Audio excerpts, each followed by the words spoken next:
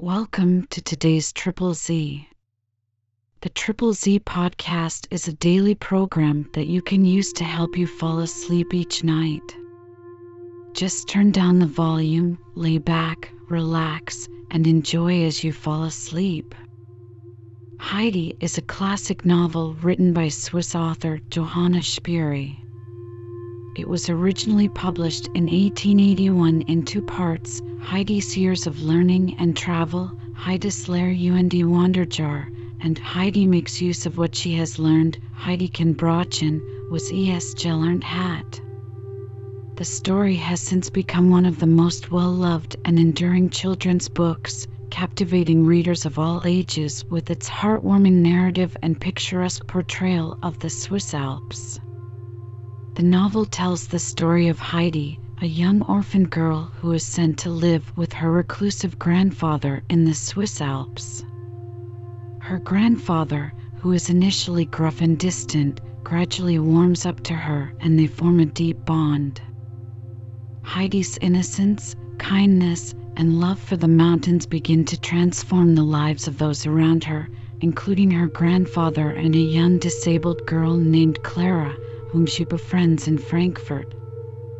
If you enjoy our program, please be sure to write us a review on your podcast platform and share us with a friend. You both might sleep just a little better at night. Our website is Triple Z, that's 3zs.media. You can also like and share our content on Facebook or our Instagram account ZZZ Media Podcast. Music for today's episode was provided by the Sleep Channel on Spotify. Chapter 1: Heidi's First Mountain Climb. On a bright June morning, two figures, one a tall girl and the other a child, could be seen climbing a narrow mountain path that winds up from the pretty village of Mayenfeld to the lofty heights of the Alm Mountain. In spite of the hot June sun, the child was clothed as if to keep off the bitterest frost. She did not look more than 5 years old, but what her natural figure was like would be hard to say, for she had on apparently two dresses, one above the other, and over these a thick red woolen shawl. Her small feet were shod in thick, nailed mountain shoes. When the wayfarers came to the hamlet known as Durfly, which is situated halfway up the mountain, they met with greetings from all sides, for the elder girl was now in her old home. As they were leaving the village, a voice called out, "Wait a moment, Deet. If you are going on up the mountain, I will come along with you." The girl thus addressed stood still, and the child immediately let go her hand and seated herself on the ground. "Are you tired, Heidi?" asked her companion. "No, I am hot," answered the child. "We shall soon get to the top now. You must walk bravely on a little longer and take good, long steps, and in another hour we shall be there," said Deet. They were now joined by a stout, good-natured looking woman who walked on ahead with her old acquaintance. "And where are you going with the child?" asked the one who had just joined the party. "I suppose it is the child your sister left?" "Yes," answered Deet. "I am taking her up to Uncle, where she must stay." "This child stay up there with Uncle? You must be out of your senses, Deet. How can you think of such a thing? The old man, however, will soon send you both packing off home again. He cannot very well do that, seeing that he is her grandfather. He must do something for her.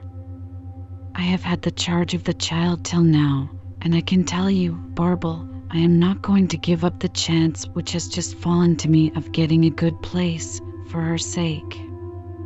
"That would be all very well if you were like other people," said Barbel, "but you know what he is. And what can he do with a child, especially with one so young? The child cannot possibly live with him. But where are you thinking of going yourself? To Frankfurt, where an extra good place awaits me, answered Deet. I am glad I am not the child, exclaimed Barbel. Not a creature knows anything about the old man up there. He will have nothing to do with anybody, and never sets his foot inside a church from one year's end to another. When he does come down once in a while, everybody clears out of his way. The mere sight of him, with his bushy, grey eyebrows and immense beard, is alarming enough. All kinds of things are said about him. You, Deet, however, must certainly have learnt a good deal concerning him from your sister. Yes, but I am not going to repeat what I heard. Suppose it should come to his ears. I should get into no end of trouble about it. Barbel put her arm through Deet's in a confidential sort of way, and said, Now do just tell me what is wrong with the old man. Was he always shunned as he is now, and was he always so cross? I assure you I will hold my tongue if you will tell me. Very well then, I will tell you, but just wait a moment, said Deet, looking around for Heidi, who had slipped away unnoticed. I see where she is, exclaimed Barbel. Look over there, and she pointed to a spot far away from the footpath. She is climbing up the slope yonder with Peter and his goats. But tell me about the old man. Did he ever have anything more than his 2 goats and his hut? I should think so indeed, replied Deet with animation. He was at one time the owner of one of the largest farms in Domleschg, where my mother used to live. But he drank and gambled away the whole of his property, and when this became known to his mother and father, they died of sorrow, one shortly after the other. Uncle, having nothing left to him but his bad name, disappeared, and it was heard that he had gone to Naples as a soldier. After 12 or 15 years, he reappeared in Domleschg, bringing with him a young son whom he tried to place with some of his kinspeople. Every door, however, was shut in his face, for no one wished to have any more to do with him.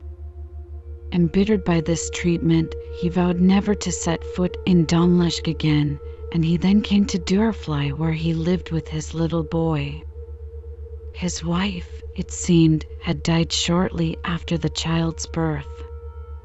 He must have accumulated some money during his absence, for he apprenticed his son Tobias to a carpenter. He was a steady lad, and kindly received by everyone in Dörfli. His father, however, was still looked upon with suspicion, and it was even rumored that he had killed a man in some brawl at Naples. But why does everyone call him uncle? Surely he can't be uncle to everyone living in Dörfli, asked Barbel. Our grandmothers were related, so we used to call him uncle, and as my father had family connections with so many people in Dörfli, soon everyone fell into the habit of calling him uncle, explained Deet. And what happened to Tobias? Further questioned Barbel, who was listening with deep interest. Tobias was taught his trade in Nels, and when he had served his apprenticeship, he came back to Dörfli and married my sister Adelaide. But their happiness did not last long. 2 years after their marriage, Tobias was killed in an accident. His wife was so overcome with grief that she fell into a fever from which she never recovered. She had always been rather delicate and subject to curious attacks, during which no one knew whether she was awake or sleeping. And so 2 months after Tobias had been carried to the grave, his wife followed him. Their sad fate was the talk of everybody far and near, and the general opinion was expressed that it was a punishment which uncle deserved for the godless life he had led. Our minister endeavored to awaken his conscience, But the old man grew only more wrathful and stubborn and would not speak to a soul. All at once we heard that he had gone to live up on the Alm mountain and that he did not intend to come down again. Since then, he has led his solitary life up there, and everyone knows him now by the name of Alm Uncle. Mother and I took Adelaide's little one, then only a year old, into our care. When Mother died last year, and I went down to the baths to earn some money, I paid old Ursel to take care of her. So you see, I have done my duty. Now it's Uncle's turn. But where are you going to yourself, Barbel? We are now halfway up the Alm. We have just reached the place I wanted, answered Barbel. I must see Peter's mother, who is doing some spinning for me. So, goodbye, Deet, and good luck to you. She went toward a small, dark brown hut, which stood a few steps away from the path in a hollow that afforded it some protection from the mountain wind.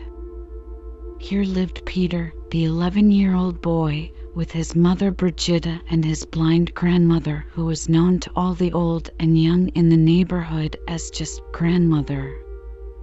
Every morning Peter went down to Durfly to bring up a flock of goats to browse on the mountain.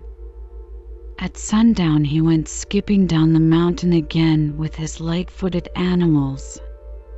When he reached Durfly, he would give a shrill whistle, whereupon all the owners of the goats would come out to take home the animals that belonged to them. Deet had been standing for a good 10 minutes, looking about her in every direction for some sign of the children and the goats.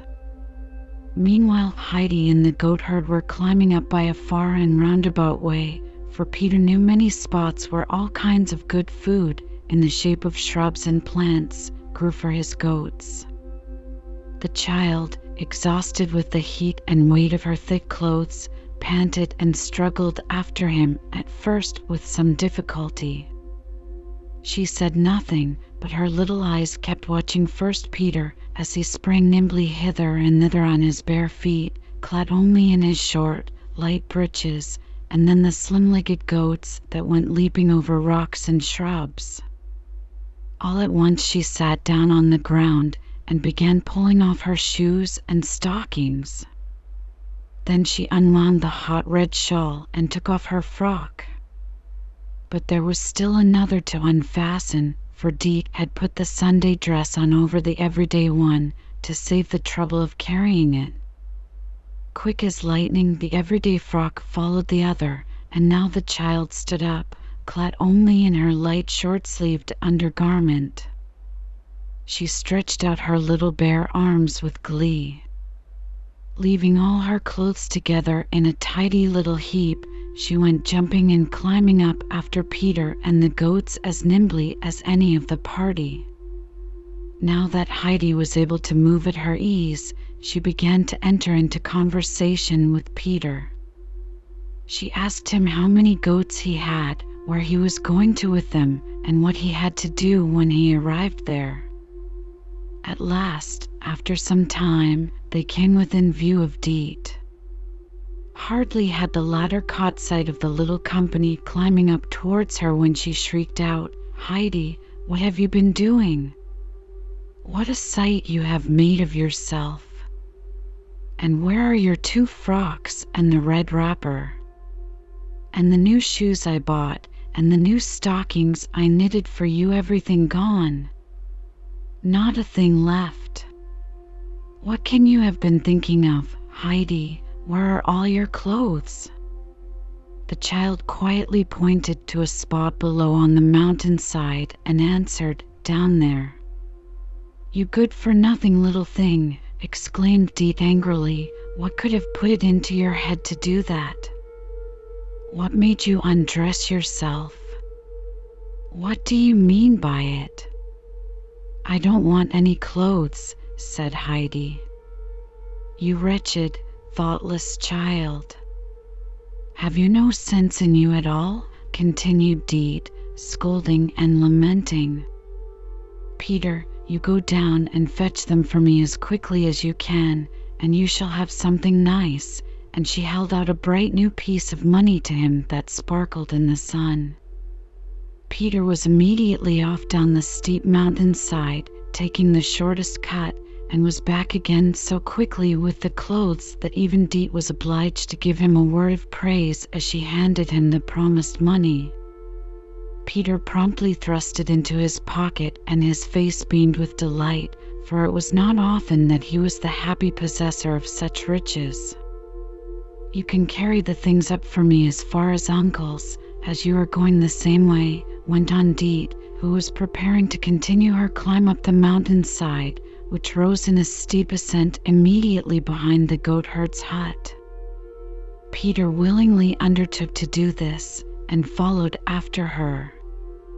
After a climb of more than 3/4 of an hour, they reached the top of the Olm mountain. Uncle's hut stood on a projection of the rock, exposed indeed to the winds, but where every ray of sun could rest upon it, and a full view could be had of the valley beneath.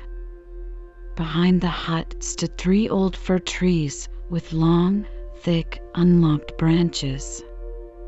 Beyond these rose a further wall of mountain, the lower heights still overgrown with beautiful grass and plants. Against the hut, on the side looking towards the valley, Uncle had put up a seat. Here he was sitting, his pipe in his mouth and his hands on his knees, quietly looking out, when the children, the goats, and Deet suddenly clambered into view. Heidi was at the top first.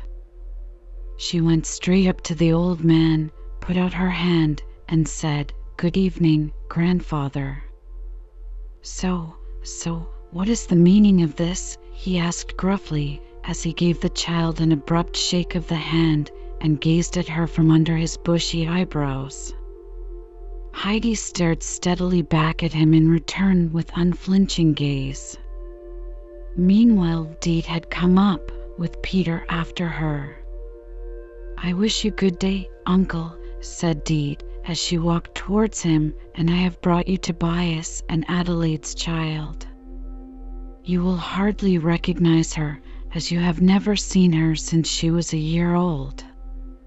"And what has the child to do with me up here?" asked the old man curtly. "You there," he then called out to Peter, "be off with your goats. You are none too early as it is, and take mine with you." Peter obeyed on the instant and quickly disappeared. "The child is here to remain with you," Deet made answer. "I have done my duty by her for these 4 years, and now it is time for you to do yours." "That's it, is it?" said the old man, as he looked at her with a flash in his eye. "And when the child begins to fret and whine after you, what am I to do with her then?" "That's your affair," retorted Deet. "If you cannot arrange to keep her, do with her as you like. You will be answerable for the result if harm happens to her, though you have hardly need to add to the burden already on your conscience." Now Deet was not quite easy in her own conscience about what she was doing, and consequently was feeling hot and irritable, and said more than she had intended. As she uttered her last words, Uncle rose from his seat. He looked at her in a way that made her draw back a step or two, then flinging out his arm, he said to her in a commanding voice, "Be off with you this instant, and get back as quickly as you can to the place whence you came, and do not let me see your face again in a hurry." Deet did not wait to be told twice. "Goodbye to you then, and to you too, Heidi," she called, as she turned quickly away and started to descend the mountain at a running pace, which she did not slacken till she found herself safely again at Dürrfly. Chapter 2. A New Home with Grandfather. As soon as Deet had disappeared, the old man went back to his bench, and there he remained seated, staring at the ground without uttering a sound, while thick curls of smoke floated upward from his pipe. Heidi, meanwhile, was enjoying herself in her new surroundings. She looked about till she found a shed built against the hut where the goats were kept. She peeped in and saw it was empty. She continued her search, but presently came back to where her grandfather was sitting. Seeing that he was in exactly the same position as when she left him, she went and placed herself in front of the old man and said, "I want to see what you have inside the house." "Come then," and the grandfather rose and went before her towards the hut. "Bring your bundle of clothes in with you," he bid her as she was following. "I shan't want them any more," was her prompt answer. The old man turned and looked searchingly at the child, whose dark eyes were sparkling in delighted anticipation of what she was going to see inside. "She is certainly not wanting in intelligence," he murmured to himself. "And why shall you not want them any more?" he asked aloud. "Because I want to go about like the goats with their thin light legs."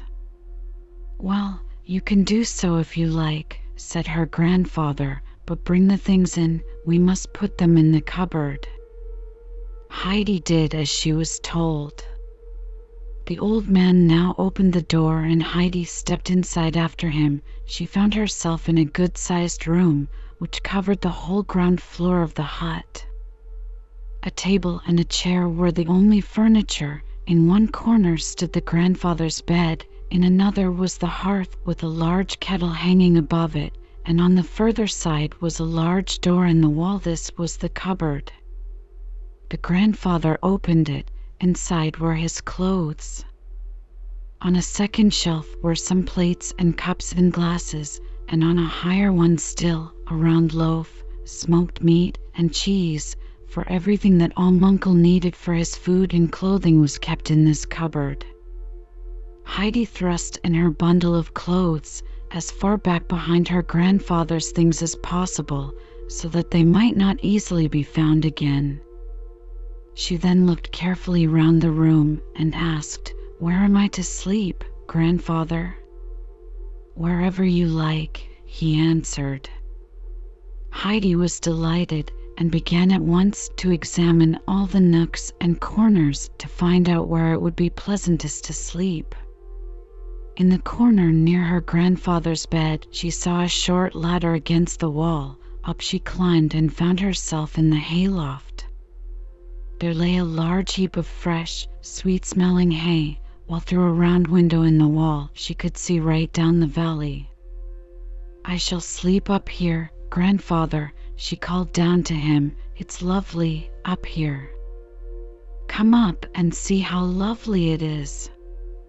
"Oh, I know all about it," he called up in answer. "I am getting the bed ready now," she called down again as she went busily to and fro at her work. "But I shall want you to bring me up a sheet. You can't have a bed without a sheet you want it to lie upon." "All right," said the grandfather, and presently he went to the cupboard, and after rummaging about inside for a few minutes he drew out a long, coarse piece of stuff, which was all he had to do duty for a sheet. He carried it up to the loft, where he found Heidi had already made quite a nice bed. She had put an extra heap of hay at one end for a pillow, and had so arranged it that, when in bed, she would be able to see comfortably out through the round window. "That is capital," said her grandfather. "Now we must put on the sheet." They spread it over the bed, and where it was too long or too broad, Heidi quickly tucked it in under the hay. It looked as tidy and comfortable a bed as you could wish for, and Heidi stood gazing thoughtfully at her handiwork. "We have forgotten something now, grandfather," she said after a short silence. "What's that?" he asked. "A coverlid. When you get into bed, you have to creep in between the sheet and the coverlid." "Oh, that's the way, is it? But suppose I have not got a coverlid?" said the old man. "Well, never mind, grandfather," said Heidi in a consoling tone of voice. "I can take some more hay to put over me," and she was turning quickly to fetch another armful from the heap when her grandfather stopped her. "Wait a moment," he said, and he climbed down the ladder again and went towards his bed.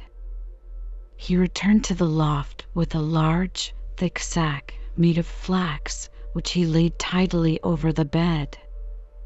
"That is a splendid coverlid," said Heidi, "and the bed looks lovely altogether. I wish it was night, so that I might get inside it at once. I think we had better go down and have something to eat first," said the grandfather. While the kettle was boiling, the old man held a large piece of cheese on a long iron fork over the fire, turning it round and round till it was toasted a nice golden yellow color on each side. Heidi watched all that was going on with eager curiosity. Suddenly some new idea seemed to come into her head, for she turned and ran to the cupboard, and then began going busily backwards and forwards. Presently the grandfather got up and came to the table with the jug and the cheese, and there he saw it already tidily laid with the round loaf and 2 plates and 2 knives each in its right place. "Ah, that's right," said the grandfather. "I am glad to see that you have some ideas of your own," and as he spoke he laid the toasted cheese on a layer of bread, "but there is still something missing." Heidi looked at the jug that was steaming away invitingly and ran quickly back to the cupboard. At first she could only see a small bowl left on the shelf, but she was not long in perplexity, for a moment later she caught sight of 2 glasses further back, and without an instant's loss of time she returned with these and the bowl and put them down on the table. "Good, I see you know how to set about things, but what will you do for a seat?" The grandfather himself was sitting on the only chair in the room. Heidi flew to the hearth, and dragging the 3-legged stool up to the table, sat herself down upon it. The grandfather filled the bowl with milk and pushed it in front of Heidi. Then he brought her a large slice of bread and a piece of the golden cheese, and told her to eat. Heidi lifted the bowl with both hands and drank without pause till it was empty, for the thirst of all her long, hot journey had returned upon her. Then she drew a deep breath in the eagerness of her thirst. She had not stopped to breathe and put down the bowl. "Was the milk nice?" he asked. "I never drank any so good before," answered Heidi.